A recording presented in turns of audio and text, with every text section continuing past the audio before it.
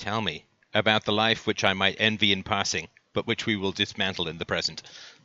Oh, yes. Okay. So where should I start? Should I start from university? Should I start from currently? University? It's like we don't do deep Yeah. dives in this show anymore. No, give me a childhood, brother. Okay. Well, my family situation. So I took the ACE test earlier today, and I That's the got a sorry, just for those who don't know, yeah. did you ace it? You had Adverse Childhood Experience Test. That's a test you can find online designed to, I mean, I don't agree with all of it, but it's not a bad place to start in terms of figuring out things that may have gone awry in your childhood. Yeah. And I got a score of 3 or 4.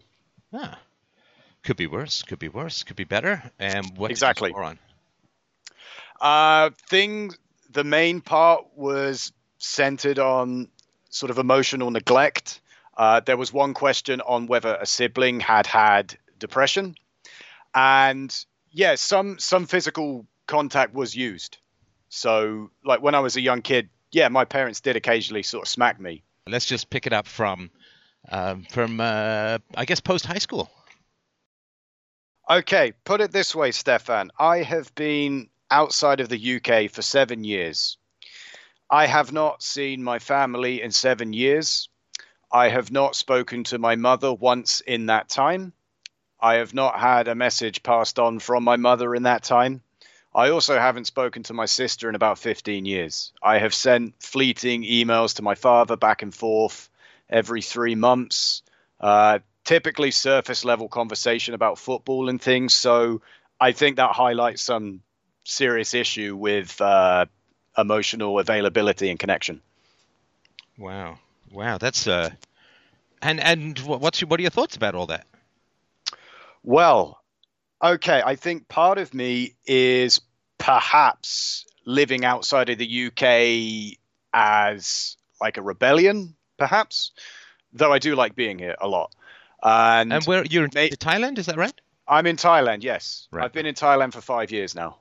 And just out of curiosity, I mean, did you just get to move there, or is it a lot of paperwork, or what? There's, it's interesting because yeah, they have a fairly rigorous immigration system. You have to really send in a wad of documents every year. It's quite nice to have some rigorous checks. But unlike the UK, yeah, got it. Yeah, yeah, exactly. But no, it's if you want to work here and you're providing value, they'll let you stay. Interesting. Yeah. Interesting. All right. Okay. So, where were you doing? You said you've been there 5 years. 7 years out of Yes. the UK. Was that right? So, Correct. Where were you the first 2? Okay. So I left university, and about 1 month later, I took a job to teach English in South Korea. And at that time, I didn't really care about, income level, wasn't thinking of that rebellious sort of 21-year-old. I'm going to, plug out of the matrix. And I went to South Korea for a year. And my plan was jump countries every year, see the world. And a year later, jump to Taipei. Year later, after that, jump to Thailand. Really liked Thailand, decided to stay. And what did you think of the sort of, I guess, the English teaching that you did in South Korea first? Was it a tough adjustment? Did you enjoy it? How was it? I enjoyed it. I was really happy that I was getting paid to do something I enjoyed. I had a engineering scholarship whilst at university where I did summer placements, and it was utterly miserable. Oh, no. Really? Yeah. Oh, man. Were you shocked? I mean, it's engineering. I don't mean to say, like, I love computer science, so that side of engineering I really like. The physical stuff, though, would make me glaze over in a heartbeat. Well, I studied civil engineering, and I had this grand idea that I'd travel the world, building society, like Age of Empires. However, it looked like the DMV. We were in this grey office, and I was designing drainage coverings. Drainage cover, but they sound necessary to civilization, just not. It's not exactly how it work, right? Okay. Yeah. Got it. All right. Interesting. So, do you work in the engineering field at all, or is it mostly teaching, or something else? Right now, I am a maths teacher at a pretty good school in Bangkok. Right. And have you become fluent? In Thai. Mm. My Thai's I good. actually I just wanted to hear you say Mai Tai. That's all. No, I'm My kidding. Thai. How's it coming? Because I mean, some people have a great facility for foreign languages. I was reminded of the explorer, not the actor Richard Burton, who could speak like 17 languages and came by it very easily. I have that with computer languages, but they all follow the same kind of logical structure. But how are you with foreign languages? Well, my way of learning a language is very mathematical and depends a lot on weird visualization of words and a lot of repetition. So I get through it the sort of boring, stuffy engineering way. I'm not really a creative type with languages. Right. Okay. Interesting. All right. So, what has your life been like for 5 years? I mean, is it sort of the same year over and over again, or is it grow? Does it change? Does it progress? It seems a bit Groundhog Day to me from the vast outside of it, but what's it like for you? Yeah, to some extent it is. Every day is exactly the same. There has been some growth, some progress. Like I really got into the gym 2 years ago. I kicked alcohol to the curb. Basically 1 year ago, I don't have any impulses to drink anymore. Oh, good for So you. there's been some development, but yeah, it feels like Groundhog Day. It feels like it's the thing about living in Bangkok is it's extremely comfortable. It's extremely convenient, and you're given all these hygiene factors. But sometimes I feel like, yeah, I'm not really moving forward. It is Given all these hygiene factors, what the hell does that mean? I don't know. Well, You get leeches? Like, what are you talking about? well, how do I explain it? Okay, okay, in Britain, when it's 7 o'clock and you're not in London and you want food, tough. Unless you want to drive 4 miles to a Tesco. In Bangkok, In which case, still tough. But yeah, okay. yeah. In Bangkok, whatever you want, whenever you want it, it's there. It's such a convenient place to live. It's tropical. It's okay. The way I describe Thailand is it's like a country with no natural predators. Huh. So the left has yet to take its hold. All right. Oh man, that is a conversation. Luckily, my students are pretty based. They agree with me, surprisingly. Oh no, like East Asians? Oh, yeah. No, they're very based. They have no qualms, no political correctness, particularly regarding like human biodiversity and so on. They're down for the count. They as a whole, and no shame, no anxiety, no nervousness, no fear, and all that. It's pretty wild that way. Oh man, they hate it more than I do. I remember my first year at this school. They asked me like about Brexit. Was I remain or leave? And I very timidly said, "You're not going to like my answer, but I wanted to leave." And then they all cheered. Yeah. So I was like, what? Yep.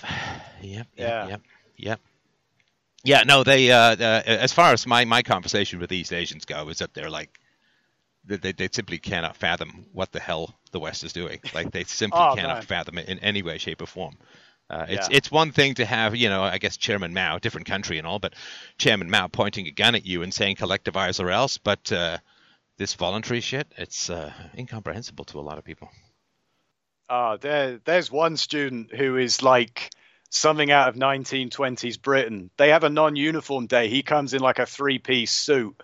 I had a conversation with him for 2 hours, and it is just an outsider looking in, just picking apart how much of a joke the West is at the moment. Yeah.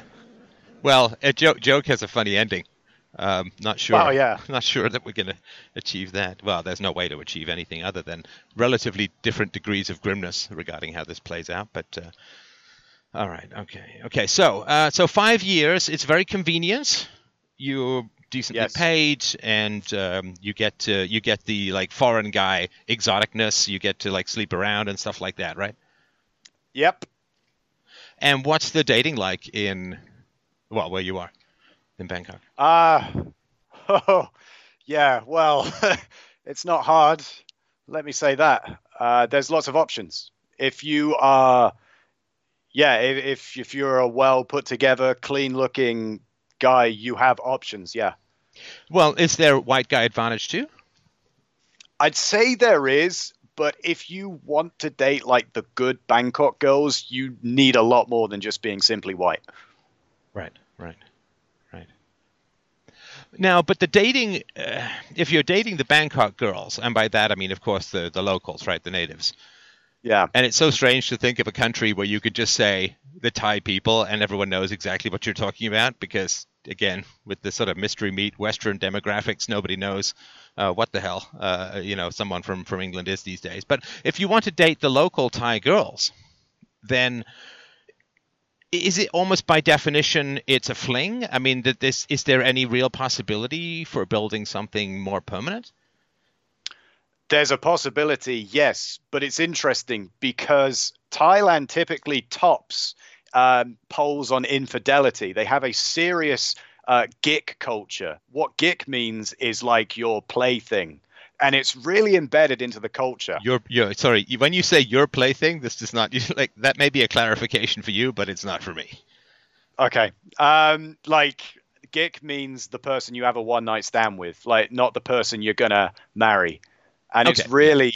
It's quite open. Thailand's a very confusing hodgepodge of conservatism and then some strange areas where they're like ultra liberal. Well, they're woke, and then they have, of course, a lot of female rights / privileges, which generally tends to lead to promiscuity. Yeah. All right. So, how many women have you slept with since you got to Thailand? On average, or we're talking 40, 50. Right. And have any of them been in the realm of girlfriend, or is it basically just a one-night stand? A couple of them have been in the realm of girlfriend, yes. One in particular, about 3 years ago, yes. And what happened with that? Okay, I dated her for 6 weeks, which in my terms... Yeah. Well, whoa, sadly, dude, slow down. What do you have, grandkids already? Holy. Okay, 3 weeks. Go on. Yeah. 6 weeks. Sorry, 6 weeks. Yeah. 6 weeks, and that was the third longest relationship I've had in my life. So that's a red flag. And I ended it. And why? Right. Now, the reason I ended it was for really shallow reasons. Things like I want to keep my freedom, which I'm sure you've heard you basically before. want to sleep with new women, right? Yeah. Yeah. Okay. Big part of it. Yeah. Other things as well. I feel as a person, I'm like a massive introvert, and I do like being alone a lot. So there was that as well. The idea of I don't know. When do you want? I mean, I'm still doing the information gathering phase. I'm not sure when you want to start getting feedback or not. Fair enough. So do you want feedback now or later? Well, do you want more information? Then you can give me hard on the feedback. All right, let's get some more information. Okay, so you consider yourself an introvert? Yes. Oh, that was the end of that part? Oh, okay. Well, the reason you want me to go into more about why I broke it up with her, more of the reasons why. Okay, other things, I mean, it's pathetic, but, like sharing a bed. Fair enough. A big part of it was I wanted to keep sleeping around, enjoying the promiscuous, hedonistic life. That's a big part of it. Right. Okay. Yeah. And did you feel at all any significant affection for this 6 week miracle marathon, or was it more like just like, yeah, nice girl, but bored? Oh, I felt a lot of affection. It was very hard to break up with her because she ticked a lot of boxes as a girl that I could make it serious with. Like what? Oh, she was from a very good family. Very good family. She was very intelligent.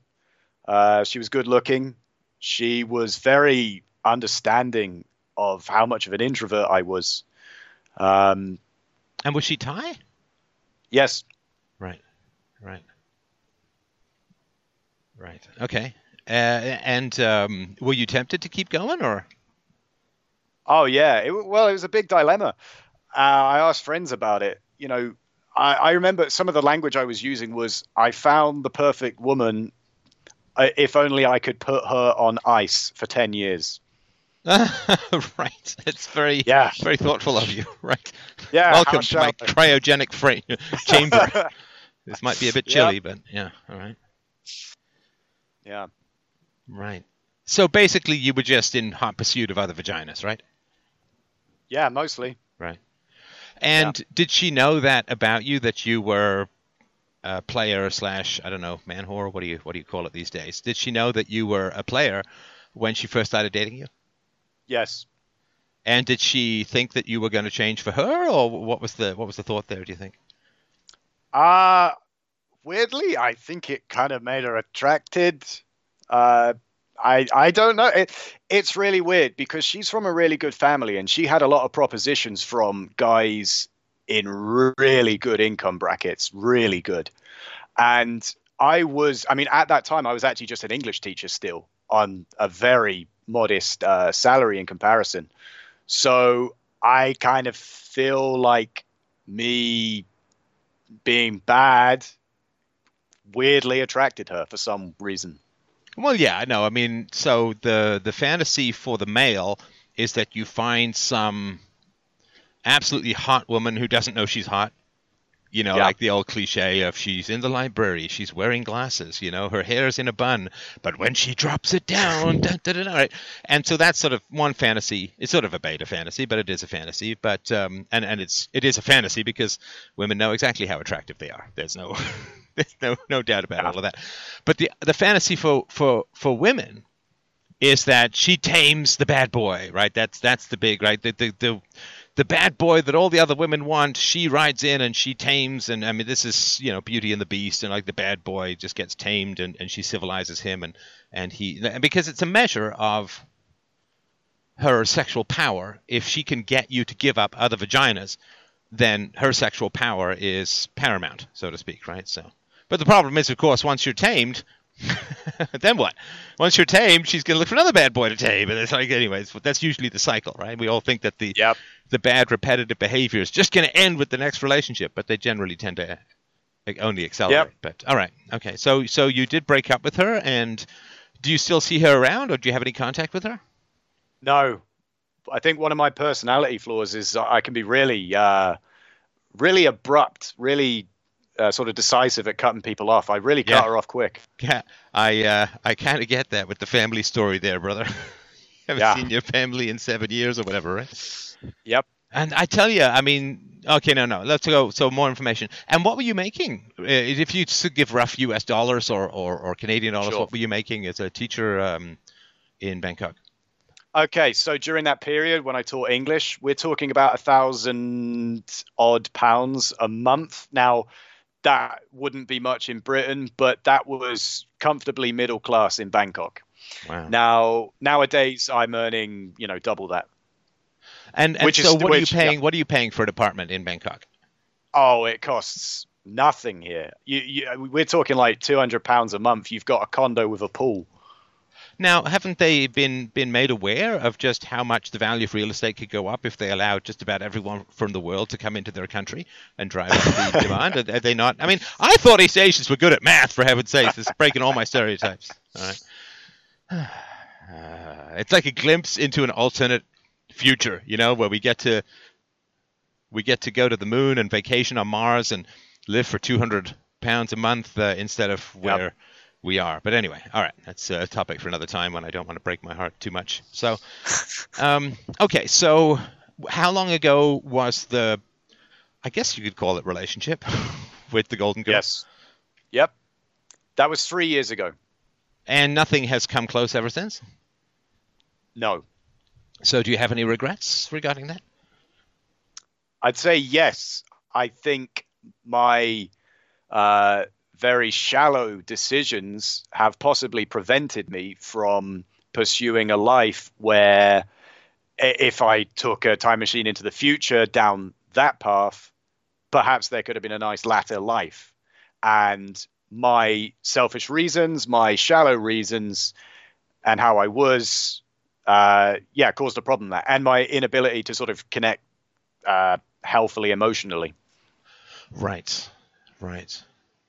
Yeah, I mean, if you the substitute for intimacy and connection is variety and stimulation. That's Yeah. what we get, right? If you can't ever find anything at the buffet that really satisfies you, you keep going to the buffet, right? If you have a great meal, then you're done. So I kind of get where you're coming from. So let's talk about what was in the email that prompted you to call me. Yeah. Well, I've been having, I've had some realizations of my own mortality. And another thing, in Thailand, obviously, the reputation of Thailand, it can attract some real low of the low, older foreigners. And Oh yeah, like these the are, ladyboy pursuit creep guys, right? yeah. Yeah. Okay. Yeah. And so basically, these people are walking cautionary tales. You see these washed up 65-year-olds sat there with a glass of beer at 9 a.m., looking miserable, lonely, without children. And I think recently I've internalized that if I don't seriously start planning from the latter part of my life, I'm going to be that miserable old loser. Yeah, you know who Hugh Grant sort of comes to mind. Not so much the guy. I don't know much about the guy, but the characters he plays. What is it in Notting Hill where he talks about being terrified of ending up, middle-aged, stuck in an apartment with a masturbating Welshman? And there's another one. I think it's Bridget Jones where he talks about being in his late 40s in a seedy bar with a seedy blonde and just there's no real future. There's nothing to build from. And yeah, those guys. Whew, I knew a guy. Oh Lord, I knew a guy who was mocked. I won't even say where. I mean, he was mocked because he basically ordered a bride from, I think it was Thailand or Cambodia or something like that, and it was just grim. I mean, of course, everybody knew he was an old, ugly guy, and I mean, he had money and all that, but she was only coming over to get citizenship and all that, and nothing but contempt, and it's yeah, what's fun in your 20s? We all know that ... right?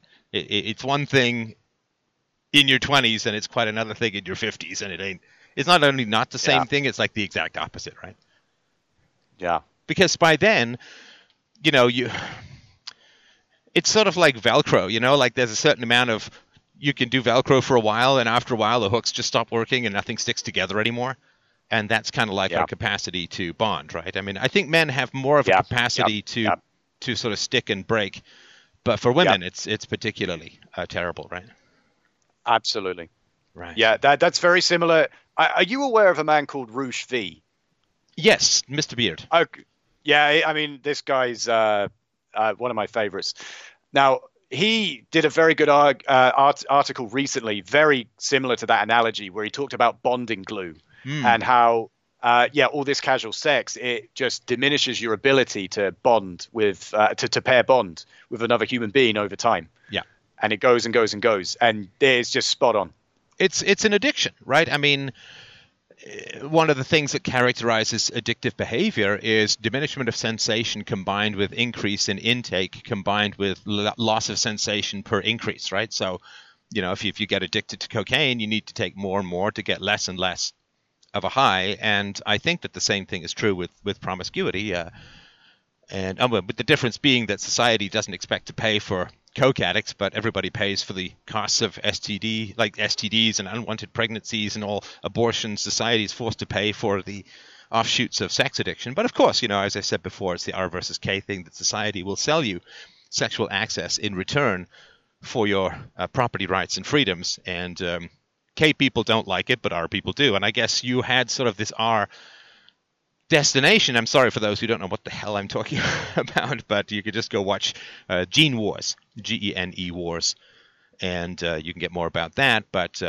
you sort of have an R predilection, probably coming from a lack of bonding as a child, and the K part of you is poking through, and you're like looking down the tunnel of time rather than the tunnel of local for JJs and saying, holy shit, this does not emerge to a good place, right? Yes. And kids, you were saying that you've thought of that, right? Okay.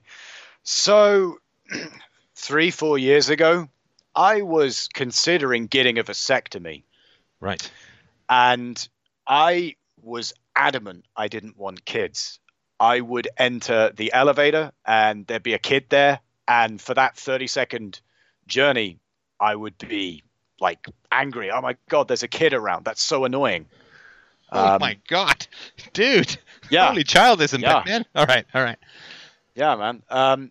I do think alcohol might have had an element in that. I noticed when I was drinking a lot, I would continually get anxiety at night. My emotions were not stable, and it is night and day that difference kicking alcohol out. So maybe that played a part in it. It's funny, just to by the by, I every now and then Yeah.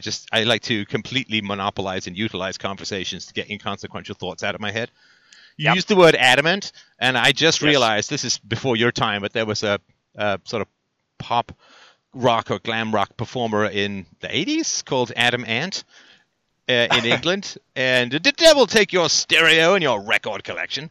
But it just struck me the other day, Adam Ant. I just thought it was like Adam Ant, and it's like, no, he means adamant. Anyway, just wanted to point that out. Okay, so let's go on with your bit and ignore my completely useless aside. All right. So you were annoyed by children when you were drinking, and of course, if you're a drinker, kids are hell. Because they're up early, they want to play, and you got a hangover, and they want attention, and you're drinking. I mean, alcoholism and parenthood are like the antithesis of each other. Yeah, I mean, maybe I've just got to smash those things together. But when I was drinking a lot, I know my emotions would fluctuate up and down and up and down. I'm a much more stable person for the past 2 years where I've been working out and I've not been drinking much. So I just think that had a relation. Also, I think my stance towards kids is in the process of changing. But yeah, what's been changing it, do you think? Well, a number of things. One of them quite recently actually was seeing you playing Minecraft with your daughter. Oh yeah, that was like a splash of refreshing holy water. It's so much fun. That's what people forget, right? They think hedonism is about sex, and like, yeah, okay, sex is great, but the real fun is also in parenting, right? It looked lovely. I was like, that's really nice. So that's one of them, and that's a more recent one. And this has happened over time. This has happened over the past 2 years, slowly, slowly and slowly and slowly. I remember I met up with 2 of my friends. One of them, he'd always maintained like it's your duty to have kids and get married, and I put my foot in and I gave all my reasons why I was going to be single forever. Does he not know you at all? Like, of all the people to say duty to, like you, of all people, it's like a complete opposite way to get you to have kids. I've been talking to him recently, and he's happy that I'm changing on this. And I listed off my shallow reasons why I didn't want to pursue it. One of my shallow reasons was, but women, after 10 years, she's not going to look the same as when you first found her. And his response to that stuck with me. He's like, yeah, sure. Okay. A woman is going to hit the wall, but remember, man, one day you will. And I was like, whoa, yeah. I hadn't thought about that. So that was like probably the first real kick down this tunnel. Yeah, and sorry, just to be clear on that, I mean, we know obviously that sperm lasts longer than eggs, and male attractiveness outlasts female attractiveness. Yeah. But that's not the central issue. At some point, as you get older, as a man, that the woman is there for some reason other than just how you look. Yeah. And maybe it's your virtues and all that. Like it could be, but there is a time where you're not a boyfriend, you're a sugar daddy, and that's gross. Like, that's a gross moment.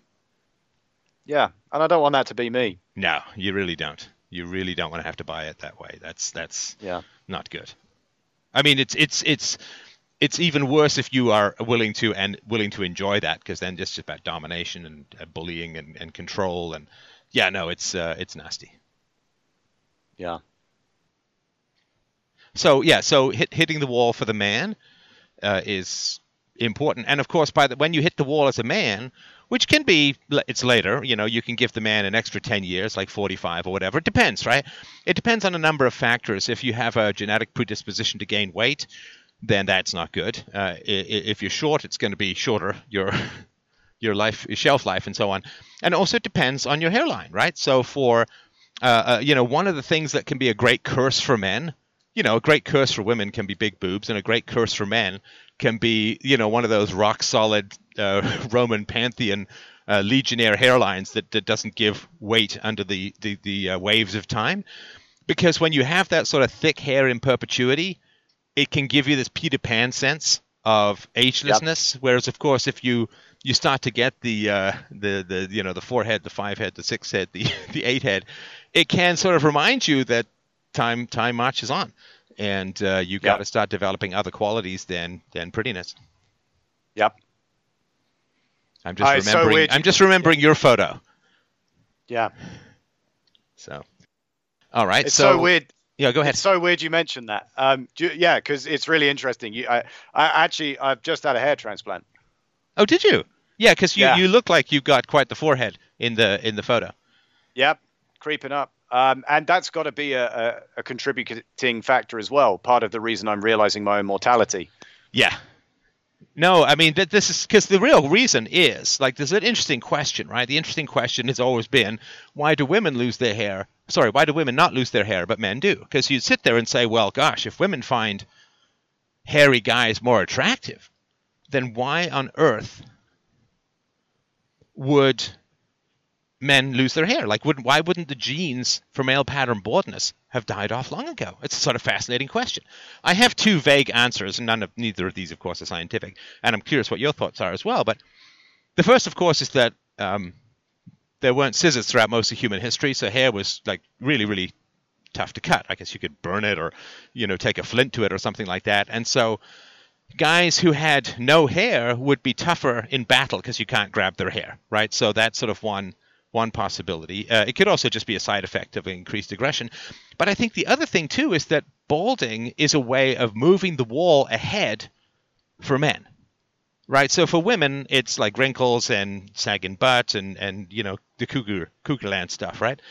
And so for women, they get the wall indications come much earlier than for men.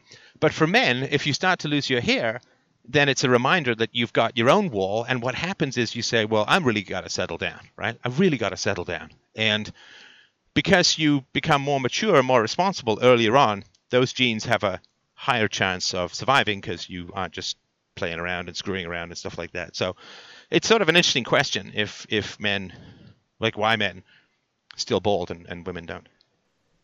Yeah, I think you're onto something with the second one. It really gave me a kick up the bum. Yeah. Now, tell me a little bit, just out of curiosity, what's the story with so they take the hair from the back of your head and they carve it into the top, right? Because it's by individual hair follicle, hair losses. So if you've got hair in the back of your head and you move it to the front, it grows forever, right? Yeah, the hair in the back of your head and on the sides, that never falls out.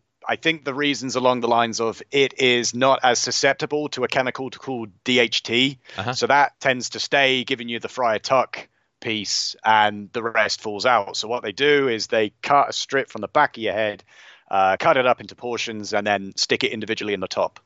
And how much did that run you? It was, we're talking about, how much was it in pounds? I think it was about £5,000. Holy crap. Yeah. And how many operations does it take? For me, this one generally people do need more than one over time, because you do the front and the back falls out, so you do the back.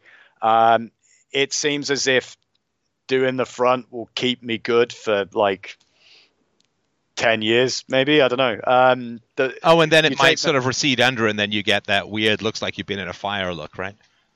Yeah. Right. And it also has improved a lot. Because way back in the day, it really did look like Ken doll plug. They were called plugs, right? Because you could really kind of see it. There was scar tissue, and you could see the tufts, and they were all clustered together. I think it's improved quite a bit since those early days, I think. Yeah. They've refined it, definitely, yeah. Right. And is it painful? No, it was just annoying because for about 10 days I had to sleep basically sat up, face to the ceiling. Oh, But that right. was the only annoying part. Right, right. And are you pleased with, well, I guess, can you tell? I mean, how long ago did you do this? Oh, I only did it 5 weeks ago. So it's obviously playing a big factor in my current thinking. And you actually can't see the results for, like 8 months to a year. Oh, So really? it's, yeah, Is yeah, it yeah. because It like takes the time. follicles are traumatized by moving Yes. and Yep. holy They shit, go I didn't know dormant. that. Yeah, yeah, they go dormant. You actually lose some of the other hair on your head through shock loss, Well, and and then removal, right? So you get yeah, balder for like a year before you get your hair back? yeah, Jesus. I'm yeah. glad now I I never got to looked into it. go. Sorry, I shouldn't say, Yeah. but that's different for me. But anyway, go on. Well, I don't know. I don't know. Part of me was thinking like, have I really made the right decision? Well, it's interesting. I got to go back to work in a few days, and they're going to be like, "What the hell has happened to you?" Oh well. I was in a fire. There you go. Yeah, yeah, that'll play well. No, but tell me, so when did you first notice your hair loss? It's really weird because you don't. I didn't really notice it on myself because I was used to having my sort of Dragon Ball Z hair where I stick it up at the front and I've got my blonde quiff, and I was playing that game for a while, and I I remember don't one time. wait. Hang on. Sorry, there's like way too many references here that I don't have a fucking clue what you're Yeah, talking about. All right. So sorry. did you sort of brush it forward and then up at the widow's peak? Well, it was up and then it'd be sort of to the side. And then I remember a few years ago, I had a haircut and I walked into work and like one of the staff joked to me, he's like, "Oh, going bald." I was like, "What? I'm not going bald." And no, they were right. And I realized it was sort of receding and then it was thinning. And it really exacerbated in the past 2 years. I hadn't really noticed it. It's really weird. I didn't really notice it on myself, but it was getting very thin and diffuse at the top. I was really, Like widow's peak with a front promontory, or the whole thing? talking widow's peak with thinning of the hair. It Ah, was right. going Okay. thin. So you weren't going full Dracula. Okay, because that can be kind of weird where you get that like it's like pulling back uh, oh, occasionally that this. Please serve me up the next word. Oh, those Y-shaped things, a catapult. It's like, yeah, you got this like pulling back a catapult string, and it gets longer. Like that's you got hair at the front, but it just kind of all angling up on the back to go away, and that can look actually kind of cool, make you look like a speedboat for a while, but it is kind of a losing battle. And so this Yeah. was in your 20s, right? You started to thin out. Yeah, yeah, yeah. Yeah. So really, So was this horrifying? Did this like consume your mind, or are you like, oh shit, I'm doomed, or what? What was it?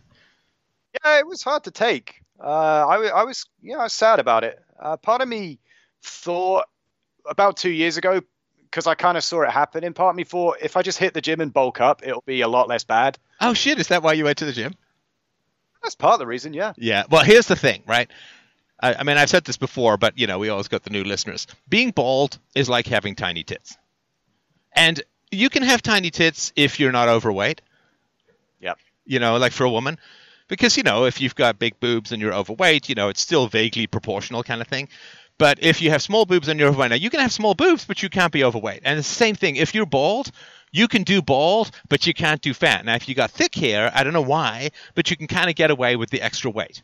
Because then you're just like this big retarded Victorian schoolboy or something like that. But if you're bald, like it's another reason why maybe being bald has survived, because it helps people to stay trim. Because you cannot be bald and fat. You can't, like, I remember Peter Gabriel, the singer. I don't know what he's been doing over the last 20 years or whatever, but Peter Gabriel was a singer when I was younger, who I guess originally founded Genesis and then went off for his solo career and so on. And he's a cucktastic guy in horrible ways, and was not good at all for South Africa and other things like that. But anyway, neither here nor there. So he had full head of hair, good looking guy, a very charismatic, great performer. And I didn't see him for a while. And then I was down at the Air Canada Centre in Toronto, and this is many years ago, and there was a video of a picture of the guy, like, coming soon, Peter Gabriel, and it's like, why is Uncle Fester coming to sing Peter Gabriel songs? Because he'd bloated up and he'd lost his hair, like Billy Joel style, right? And I was like, okay, dude, there's nothing wrong with losing your hair, but you can't be like you can lose your hair Bruce Willis style, but you got to stay relatively. You don't have to be skinny, because if you lost your hair and you're too skinny, people just assume you're sick. But you have to. So maybe it's another thing that encourages men to sort of work out, adds to their survivability and genetics. I don't know, that there's some positive thing genetically about hair loss, which is the only reason why. And also the other thing too is that, frankly, in my experience, women don't care. They don't care. Everybody thinks that they care, but women don't care. Yeah. Well, I had a friend. He was slick bald, and I remember him saying, like, years ago, if you're going to be bald, don't be Moby. Now, Moby, the singer and the recording artist, right? The really left wing singer, vegan guy. Oh yeah. And I remember hearing he's got this. I don't know, like the one album that I know of his. He had this great blues number on it, and of course I just heard the blues number. I'm like, damn, this cat's got to be fierce looking. And I look at this guy, and he's like a soy-based thumb. It's like, well, I haven't had this experience since Rick Astley. So. Yeah, it's anyway. So you did kind of freak out a little, right? And you're like, damn, clock's ticking away, time's ticking away. Yeah. I think being bald actually saved me from the wrong woman. I think. Really? Yeah. Well, so balding, right? So I guess I'd lost most of my hair by my early 30s or whatever, but I was half dating this woman, and she was quite a bit younger than I was. And see, when a woman really falls for you and it's the right thing, you feel comfortable, you feel yourself. But when a woman is interested in you and it's a calculation thing on her part, like a monkey branching thing or a status thing, or then she's sitting there saying, well, I like this guy. He's cool. He's funny. He's smart. I was in the software industry, so I was doing all right. And there's this calculation on her, which is like, yeah, but because he's balding, he looks older, and he is already older than me. So I don't want to look like the girl who's the gold digger, right? And if I introduce him to my friends, are they going to say like, whoa, what you dating cue ball there for? Oh, can't you do any better or whatever, right? And so yeah, I could see that kind of calculation, and I was like, no.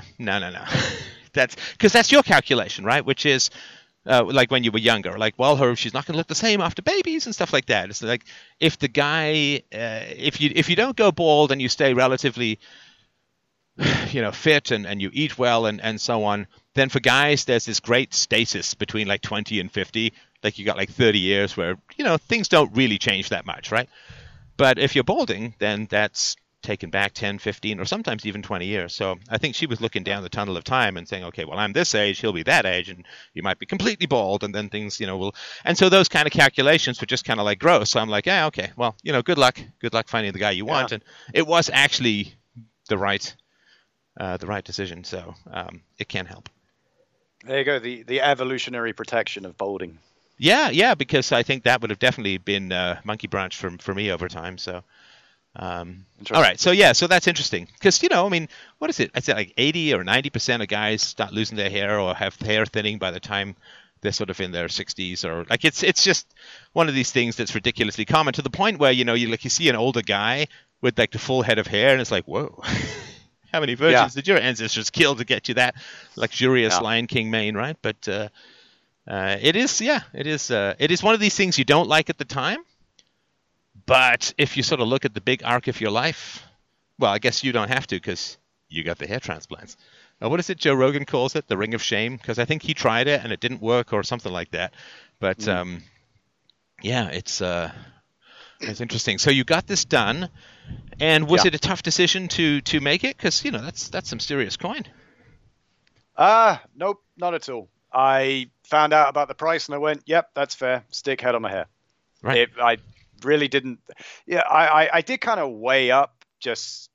No, I didn't really weigh up shaving it. To be honest, I was just like, yeah, let's try it. My thought was this: let's go for it, and then if it doesn't work brilliantly, okay, whatever, I've tried.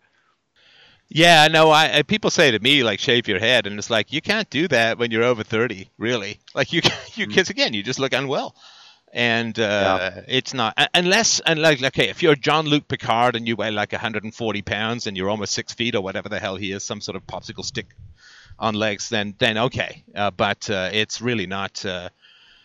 It's not a great look when you get older, in my humble opinion. Some people can pull it off, right? I mean, obviously nobody's going to say to The Rock that it's a bad look for him, but it's the shaving the head thing is not usually a very good long-term thing, especially when you get older, because, well, anyway, chemo and all that kind of stuff. So, all right, okay. Well, thanks for that aside. That's interesting. So, if you hadn't decided to get the hair transplants, what do you think that would do to your confidence?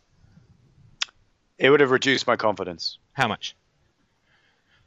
A lot. Right. Because you would have perceived yourself as unattractive. Yeah, and like old before my time. Right. So here's some of the challenges, right, that are going on. You're going to get old, right? Yeah. And you won't be able to hide it. Yeah. You won't be able to hide it. And the real question, I think, is what kind of women do you want to attract? So the woman who dated you for 6 weeks, right, from the good family and great prospects and so on, did she make a mistake? Did she make a mistake? Dating you? Well, yeah, because I hurt her when I broke up with her. Right. So she now, would you say that she was like a higher or the highest quality woman that you've dated in terms of potential? Because, you said that she was like the perfect girl, right? If I was looking for like someone to be the mother of my kids, she ticked a lot of the boxes. So I would say so, yes. Okay, so the highest quality woman made a mistake dating you. I would say yes. I mean, if I'm wrong, tell me I'm wrong, but that's sort of the empirical information that I'm getting. Yeah, I'm with you. I just want to see where we're going. I just want to... Well, okay, so when I say this, that the highest quality woman made a mistake dating you, what do you think of that statement?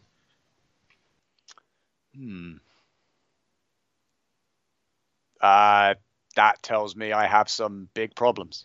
Yes, it does. Yes, it does. Now, with the hair loss, and this is sort of why I'm focused on it, with the hair loss, would a high-quality woman care if you had a physical attribute beyond your control, like balding? No.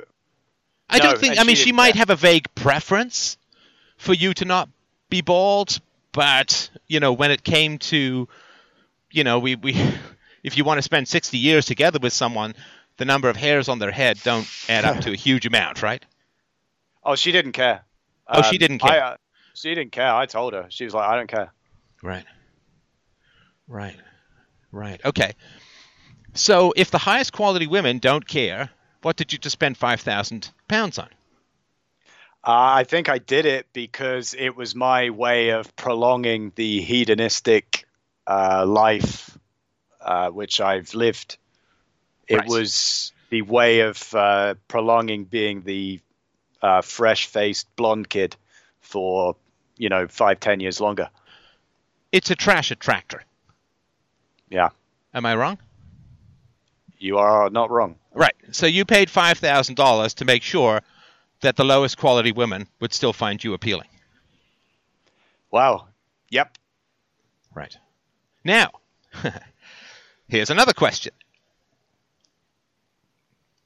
What do you think of women who've had a boob job? I think maybe that's a red flag, and maybe that's someone who I wouldn't want to be the mother. Do you think it might be a red flag in any way, shape, or form? Why would a woman get a boob job? Yep. So why do you think a woman would get a boob job? Well, same reason I got a hair transplant. Right. Except women don't start with big boobs and deflate.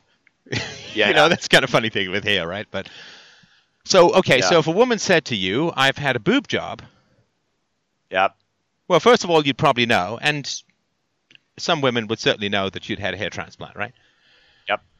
So, what?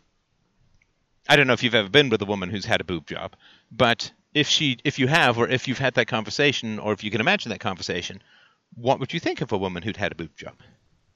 I would think that I would not want to enter a long-term relationship with her. Right. Why is that? It would be a red flag. It would be that there you go. It would be that she's undertaken a procedure. She spent money on a procedure in order to, keep attracting low-quality men. Right. Right. Yeah, because of course, a high-quality man is not going to particularly care, right, about the size of a woman's boobs. Oh. So the good news is now, do you have any scarring up there, or how's it looking? Well, you get a line scar on the back of your head, and it goes down and down and down to like a pencil line. But it's going to be very obvious for the next couple of months that I've had something done. Because you've got like a red ridge. I mean, we're not talking full Frankenhead, but what do you got up there? So on the back of my head, I've got this sort of red line scar. Yeah. Kind of Frankenstein style, but it's gone down. And then on the top of my head, I've got sort of like a pink area where it was red, and then it sort of goes pink, and then eventually it levels out, and it's the same color as your normal scalp. But is there any scarring? Permanently, the only thing that will remain obvious is that there will be a hairline scar on the back of my head. Right. The doctor I had it with is quite renowned for being able to make that basically a thin pencil line. Right. I mean, five large pounds is fairly hefty, so I assume he's good, right? It's not something you want to skimp on, like if you're going to do it. Like a vasectomy, you don't want the half price, right? Okay. Right. Yeah. Okay. All right.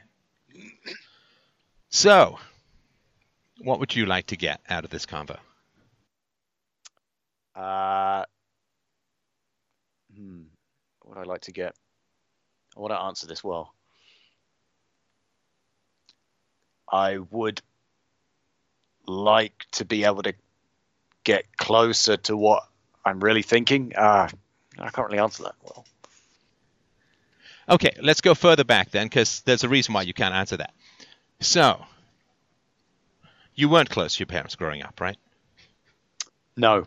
And what did they do? And let me just sort of give you a brief glimpse, right? So to my life, right? So this morning, I went out for brunch with my daughter, right? And we were laughing and sort of making jokes and just having a blast, right?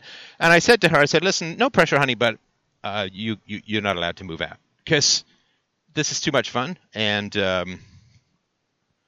so, yeah, no pressure. It would be great if you could, have a life that would start, but I'm afraid you're too much fun and I simply can't allow it. So I said, you're welcome to have a social life maybe 10 years after I'm dead. But before that, no, not so much, right? So it's too much fun. And then she's like, oh, Dad, I made a coffee for you. It's a little bubbly. It's kind of funny, right? Because after I'm dead. Anyway, so, and I mean, obviously I was kind of kidding, but it's kind of true. Like, she's closer to leaving than being born. And I mean, I don't know how parents let their kids go. Like at this point in my life, I have no clue how parents actually let their kids go. I don't really understand that whole empty nest thing. It's like before I became a father, but it's like, yeah, she can get up, she can go on with her life. And I'm like, I'll be sitting there alone having brunch with my wife and, which is, I love my wife and all that, but it's not quite as goofy as it is with my daughter, which is probably quite appropriate. But so the idea that I just wouldn't talk to her for years, it's so beyond comprehension. I can't even tell you, and just sort of give you a reference point of sort of where I'm coming from when you say that. I'm not disagreeing with your choice because, you had your family and you've made your choices, but just in terms of what I think a healthy relationship is between parents and kids, that's sort of where I'm coming from. Yeah. Oh, yeah. I didn't realize how unhealthy it was until I saw other examples of healthy relationships. But this has been a long-standing thing. Even when I was young, like when I was 10 years old, other kids, they'd run up and they'd kiss their mother in the playground. I I wouldn't do that. I was kind of embarrassed. By your parents? Yeah. Right. And what was embarrassing about them?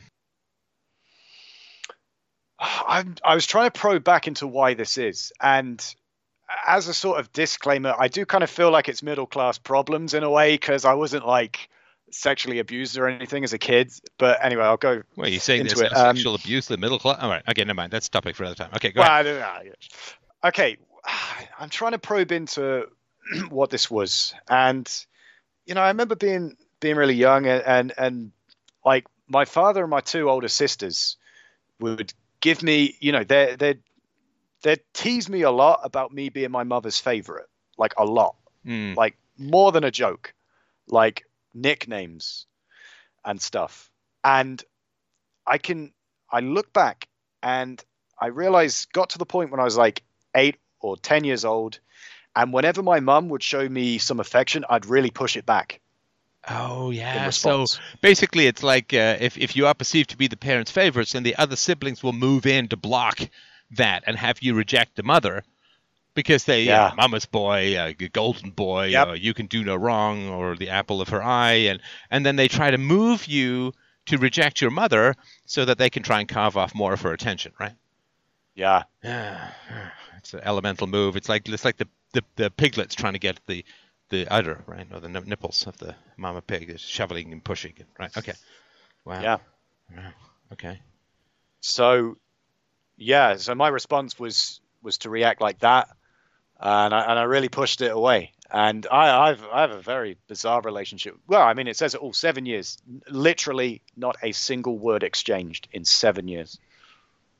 Wow. Like, my And it dad wasn't a big, emails me. was it? I mean, I assume because there's no bond, or doesn't seem to be much of a bond. I assume there wasn't some big blow up that that the screamy reverberations of which echo in your heart, mind, and soul to this day. It was just like, I'm off, I'm bye. That kind of was the ending. Yeah, I remember waving to her, and she said, "See you in a year," and I knew it wasn't going to be a year. So there really was this sense of like you weren't gonna talk, right? Oh yeah, I knew. When I got on the plane to South Korea, I was like, "Oh, thank God." Oh, thank God. So okay. So Yeah. it wasn't even like a shrug. It was like a breaking out of prison thing. Yeah.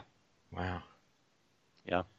Now, why? Did your parents play with you? Did they have conversations with you? Did they enjoy your company that you can recall? There were some good moments. Yeah, I mean, well, okay. Firstly, and this might, yeah. Well, firstly, in terms of materialistic stuff, that was great. Fine, all my needs were met there. There were some good moments, but I just felt, I feel disappointed with my father. I feel like, I feel like we really didn't connect beyond surface level. His interaction with me would generally just be a lot of sort of right. It'd be like a lot of like teasing, but he'd do it so much. Oh, that British shit. Oh, fuck yeah. No, I know that stuff is so exhausting. Yeah, it's so exhausting. Backhanded, like constant, continual put down. It's like, all right, we get the joke. Can we move on? It got to the point where I used to actually make him angry just so we could talk normally again. Right. Yeah, I've known people like that, and it is a British thing, a British derived thing. Like a friend of mine who had British parents when I was a kid, like all he did, and I don't know if it's too much fucking Monty Python or something, or I don't know what, but it's like there's this constant put downs and eye rolls, and you're incompetent, and you're pathetic, and you're a goof, and it's just like, oh yeah, I get it. You conquered 3/4 of the world, and you kind of, but can you not be so German and just find a balance somewhere in the middle between megalomania and self-contempt? Like, Jesus. Yeah, no, that is exhausting and debilitating. And I've actually, I remember I ended a friendship over just this, where a friend of mine, when we were in social gatherings, I guess he was kind of competitive or something like that, and he would just bring up stories wherein I didn't look particularly good, or I'd made a mistake, or I'd forgotten something, or whatever it is, right? And it's like, yeah, I don't mind a couple of those. I think a healthy ability to laugh at myself. But you know when it's just like, can we move on? Like, okay, this like, Yeah. is this every single time, and why is this so constant, right? I mean, why never a story where I do something right or smart or intelligent? Because like I'm a smart guy and all that. And yeah, it is. After a while, it's just like, nope. Sorry, we have a complete mismatch as to how we esteem me, and I'm not adopting yours. So can't really hang out. And bear in mind, I was a kid, so Yeah, I look back and I'm just irritated with that. Yeah. And even like nowadays, the only conversations we've had literally for the past 10 years are fleeting conversations about football. I don't really care about football. Even when I was at university and I'd go home, I'd be at university, go home for 2 weeks. It's like, all right, so how long are you here for? I'm here for 2 weeks. Okay, cool. And then it's upstairs to my room, my TV. It's interesting. Most of my family life, we were all in 5 separate rooms watching TV, literally 5 separate rooms, mother and father separated. Holy shit. Yeah. To me, like it's not like I can't stand it, but it's like I was driving back home with my daughter yesterday, and we fell silent for about 10 seconds, and she's like, "Well, that's weird," which is true, right? Because we're just chat. We're doing so. I've introduced Aristotle and Plato into our Dungeons and Dragons campaign, so we have a lot to chat about. But anyway, that's terrible. And this idea that everyone's off in their own room doing their own thing. Yep. That's like, to me, that's like the air running out of the room. Like I can live with it for a little while, but I gotta kind of do something about it fairly quickly after that. They did nothing about it. Yeah. And I didn't speak to my right. Literally, I'm a bit fuzzy on it because it's a long time ago. I used to squabble a lot with my sister when I was young, and then we'd sort of make up over it. But I remember I got to about 11 years old, and like she trashed my room. And she trashed your room. Why? I don't know. She's well, I do not like her. It would go back and forth. So for years we'd sort of squabble and things and argue, and then it'd be like, all right, and make up and stuff like that. And it got to a point where I kind of noticed my parents were not being a united front, and they weren't being uniform with the punishments, and I felt like they were not punishing her enough. And I also just I just got irritated with her, so I just stopped speaking to her. And I didn't speak to my sister. And in the same house, right? In the same house, we would sit at the dinner table opposite each other. We wouldn't look at each other. And your parents didn't do anything about this? They tried one time, 2 years on from me. 2 years? You weren't speaking to your sister, and your parents are like, hey, maybe something's wrong here. Yeah. Oh, my God. And then we sort of sat in the lounge and had a chat about it. It's like the 9/11 architect, like the architect of the Twin Towers, showing up in 2004 saying, something's changed. Yeah. Something's changed. Yeah, and we had this sort of like very tepid surface level, all right, we'll do better, and then it just didn't really work. And yes, me and my sister have exchanged probably about 100 words with each other over the past 15 years, and it's always been, containing lots of swearing. Oh man, I'm so sorry. And my parents have never been a united front on that. My sister went through, like, she got knocked up at 15, had an abortion. God. She was on antidepressants. She was a very horrible person, very cancerous person. And this is the younger of my 2 older sisters. And her and my older one's, she's a nicer person. And, they'd fall out. They'd be screaming at each other. And it would be the bad one's fault. But my mother would always say, leave it, Sarah, to the good one. Like, don't, like, appeasing the crocodile sort of thing. Well, of course. I mean, this is standard family dynamics or social dynamics when you don't have any principles, is you just appease the most aggressive person and claim that you're somehow being moral. Yeah. And my mother, to the later part of my childhood, she would protect my sister no matter what she did. And right. she'd go against my father. They were not a united front at all. Well, that must mean that your mother and your sister, the dysfunctional one, you say, She has some characteristics. Oh man, they do. Yeah. Oh, So she's protecting reasons. similar genes, similar personality. It's horrible in-group preference, amoral style. My father said to me once, when I was about 19, he said, "Well, it looks like me, you, and your older sister have got all the good genes." Oh man. There's a great quote, terrifying quote from Gertrude Stein, who had a dysfunctional relationship with her brother. And she said, regarding her brother, little by little, we never met again. Yeah. It's always going to give me the chills. That this is the way some relationships end, not with a bang, but a whimper. Oh, that's it. It ended with a whimper. And, man, I remember one time I went home from university in like my second year. And I was just sat I was like, why is my family like this? I don't know why, but I wrote like a letter and I put it on my desk and then I went back to uni. And I remember my dad asking me about it. And he was like, are we going to get any strange messages left this time? It's like... What was the message? Was like, why is my family like this? What was in the message? I was like, is this all this family is? I just sort of come back from uni and then, all right, see you. Your room's up there. Okay, sit in my room. Okay, when you coming back? 5 weeks. All right, cool. See you. Jesus, it's like you were raised by like vacant and angry ghosts. Like you were in a haunted house rather than a house with people. Yeah. Jesus. Oh, and then, okay. So this is why you're jumping from hole to hole, right? Yeah. Oh, yeah. Yeah. Gotta be. Because connection, family, like you get more connection from anonymous sex than you would in your family of origin history, right? That is correct. Right.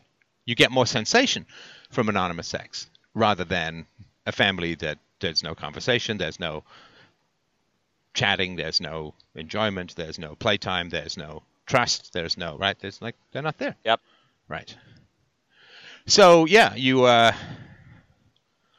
were kind of like, the image I get is your mom squatting over a grave when she gave birth. Yeah. You're just born into a coffin of social absence and a kind of living death. Like this proximity without intimacy is worse than anything. Because if you're alone, you have your own thoughts, you can do your own thing and enjoy your own company. And if you're with people and you're connected, that's great too. But being around people without being connected is a kind of existential torture. Yeah. And right.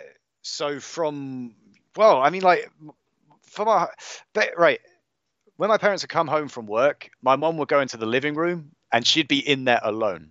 And this happened for literally like 15, 20 years. Coronation Street? Yeah. Right. So she'd watch these like crappy British soaps for 5 hours a night. And if you went in and talked to her when it wasn't the advert break, she'd get annoyed. I'm watching my shows. Yeah. Yeah. Sorry. I just. No, that's horrible because then the other thing too, it's like, well, son, the people I really care for are two-dimensional strangers on the other side of that screen. Yeah. Right. Yeah, soaps are like the pornography of the woman's heartlessness. I'm sorry to say, all the middle-class problems. So, okay, another question. How physically attractive were your parents when they were younger? Oh, okay. My dad was good looking. Yeah? Yeah. And your mom? My mom was pretty good. Yeah, my mom was good looking. Yeah? Yeah. So maybe that's why they got together. Wow. So it's a good thing you're staying pretty now, isn't it? So you can end up with a woman just like dear old mom. Wow. No, if you want to understand your life, one of the biggest questions you can ask is, why were my parents attracted to each other? Why did they get married? Why did they have children? It's a foundational question about you, because it's why you exist. And it's the most likely pattern you are to repeat, especially if you never ask that question. Why were your parents attracted to each other? Why did they get together? Why did they have children? And if they stayed together, why did they stay together? Now, my guess is that your parents stayed together because of vanity. Do go on. Well, if they got together based on looks, then that's vanity, right? I want to look good with this empty-headed, socially avoidant endless sarcastic joke cracker on my arm. So, and then when you are in these shitty, empty non-relationships, lost deep in interstellar space of nothingness contact, why do you stay together? Because it looks bad to get divorced, you see. Oh my God, yeah. Vanity, right? You get Yep, together for vanity, and you stay together for vanity. That's amazing. Why do you not want to, like, why do you appease the troublesome child? Because if there's big blow-ups, your family looks bad, and they might even sound bad to outsiders, so you just have to appease no matter what. Bloody hell. I tell you, it's interesting. I'm going back into middle-class British life. So, like, my grandfather, like, he's from, he's from a good background. He remarried and, had a nice wife. And it was really odd. When we used to go and visit them, my parents would put on this, like, ultra middle-class show. And they'd act really posh. And they would call me Nicholas. Yep. They never call me Nicholas. I was like, what are you doing? My name's Nick. Right. And they get really angry if I pointed that out in front of them. I'd be like, what? Why are you calling me Nicholas for? Oh, that's so lower class. What? Yeah. Yeah. Oh, my God. I always want... yeah, there you go. There's the answer, right? Vanity. Unbelievable. Yeah. Vanity. See, they don't care about putting on a show when there's no one to watch. And who the fuck are the kids, right? They're people who are, right? There's no one to watch.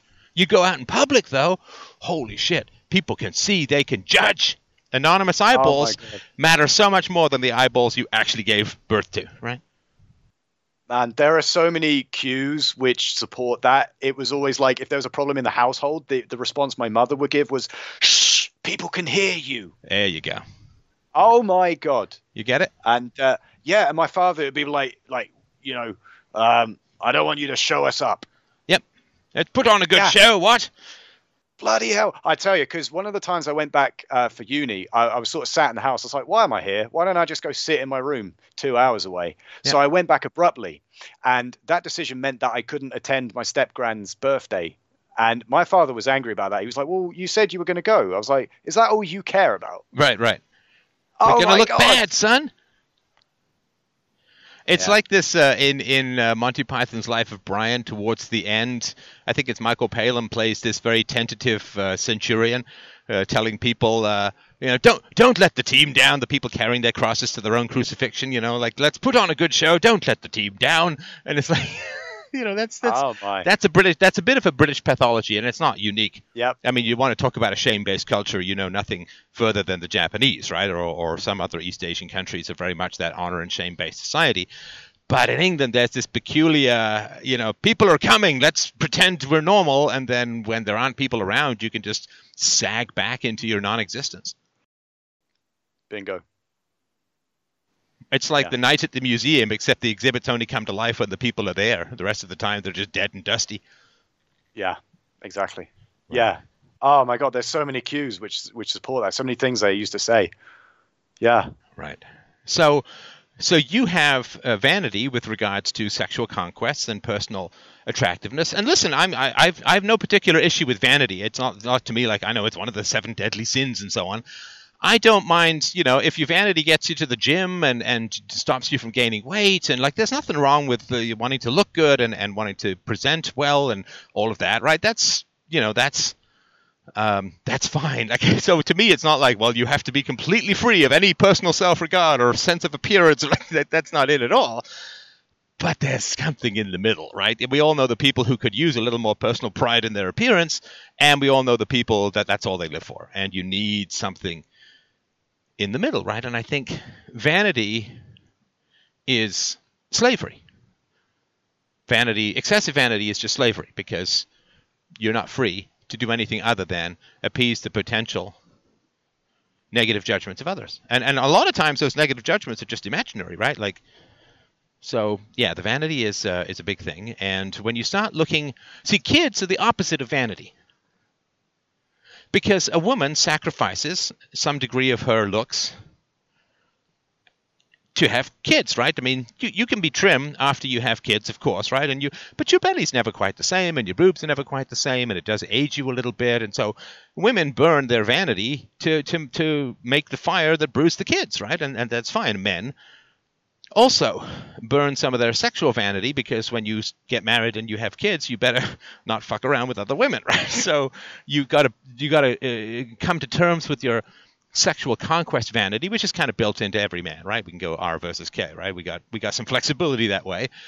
And so women have to give up physical vanity, men have to give up sexual conquest vanity, women have to give up monkey branching, men have to give up trading in the woman for a younger version, and this is the whole monogamy thing. So family and children, if you have excessive vanity, well, it's interesting because I bet your parents also had kids because that was expected, and it was considered weird if you didn't, because they sure as hell didn't seem to actually want them. Right? So, vanity and childhood, children, and this is your conflict, right? Which is that you have some susceptibility to vanity, and also at the same time, you want a family, you might want kids, you want stability, you want pair bonding, and you're going to have to burn up some of that vanity to make that happen. Yeah. It's well worth it, I'll tell you that. It's well worth it. Because vanity's a losing battle. Kids are a winning battle. That's what it looks like, yeah. It is, yeah, for sure. It is. Like, yeah. Do you really think my daughter's going to say, when she gets older, well, my dad's bald, so I really don't think I could spend any time with him? Like, right? I mean, it's silly, right? Yeah, I can't see your daughter getting on a plane to South Korea and saying, all right, see ya. Yeah. Well, yeah. I mean, not without me and her luggage, right? yeah. So, no, right. I can't surprise. See you go, all right. Okay. See ya. Right. Oh, give me an email in 3 months. Yeah. Yeah. I'm not seeing that likely. I bought her dungeon dice, honey. Let's play. Right. Yeah. Yeah, no, that's not going to happen. And if at some point, and she may want to go off and travel the world, then we'll stay in touch, and I'll try and sort of go and see her from time to time. And right, I mean, it's like I'm so sorry. Just fundamentally, I'm incredibly sorry for this isolation and tension and frustration alienation, right, that you experienced as a child. To me, your parents were very abusive. Because really? Oh, absolutely. No, I'll tell you why. You why. Listen. I mean, you've heard me make this analogy before, so I'll keep it brief. But I don't owe everyone in the world food, but if I lock someone in my basement and I don't feed them, I'm guilty of murder, right?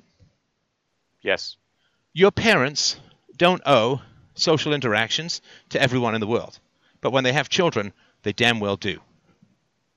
Nick, they damn well do.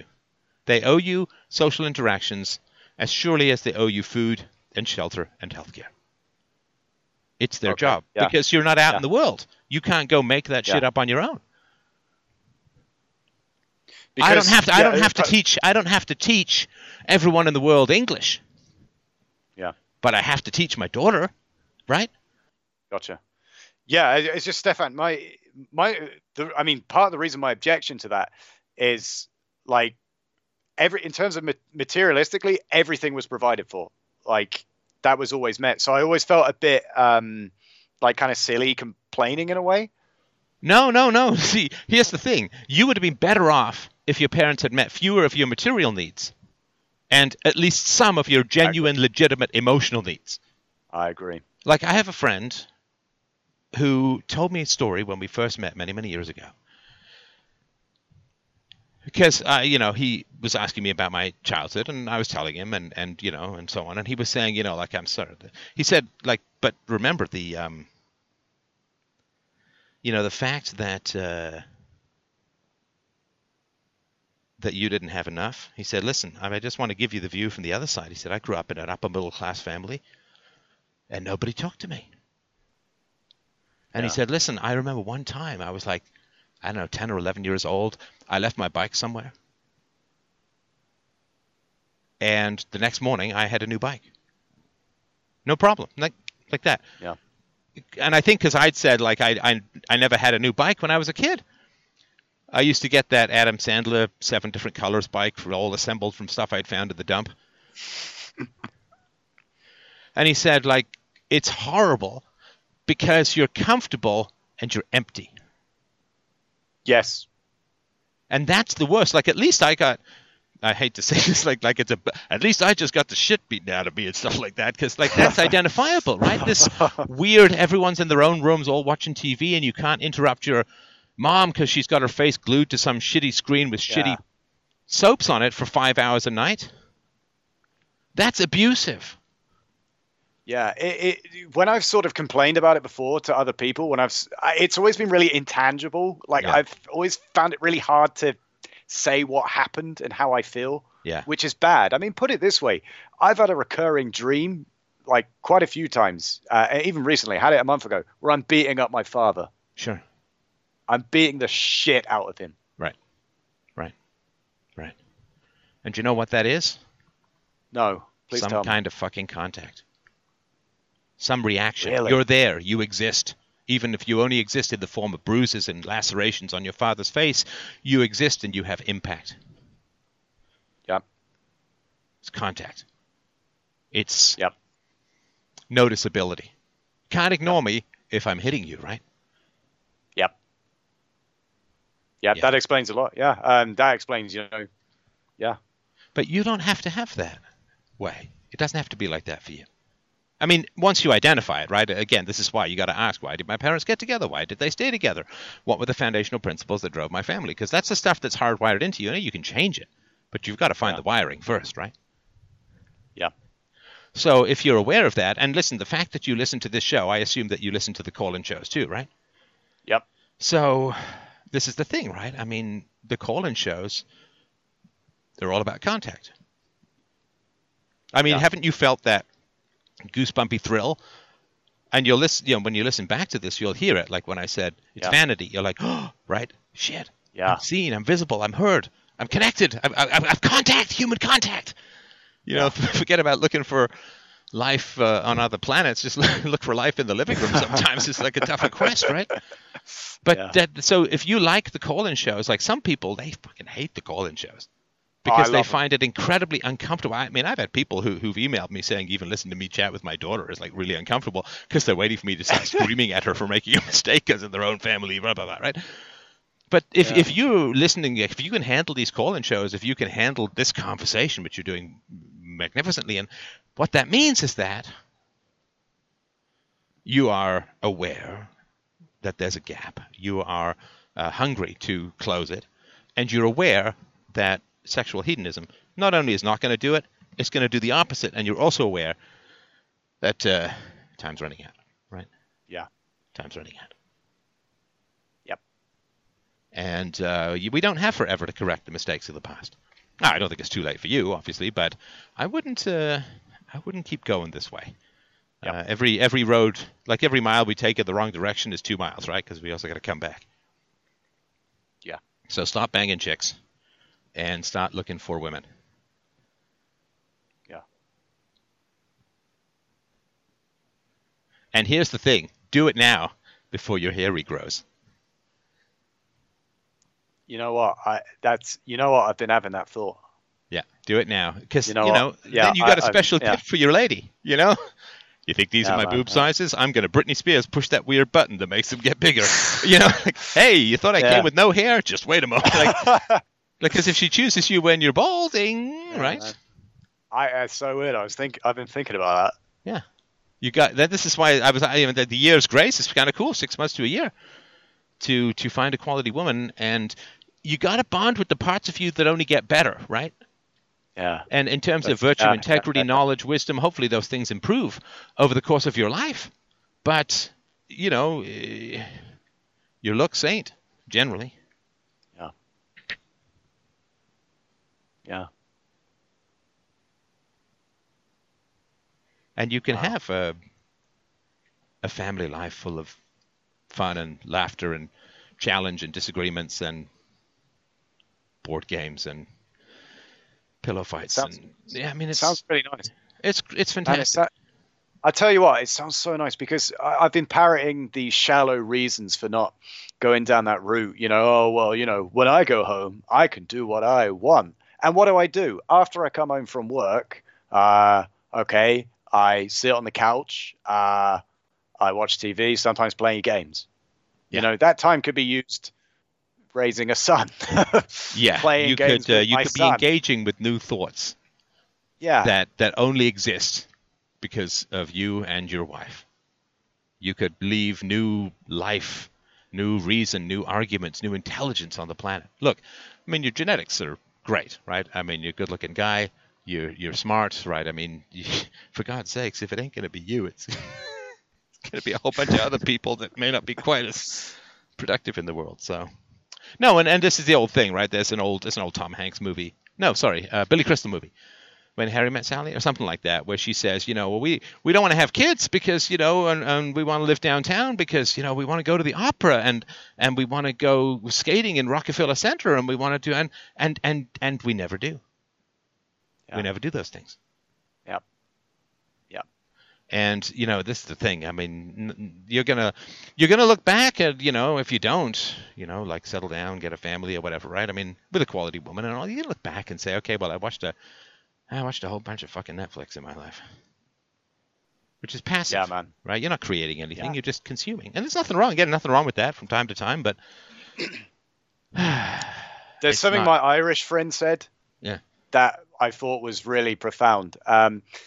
He said this idea of like freedom, it just makes you a slave to very shallow sexual impulses and materialism. Well, and everyone who leaves you doesn't want to stay.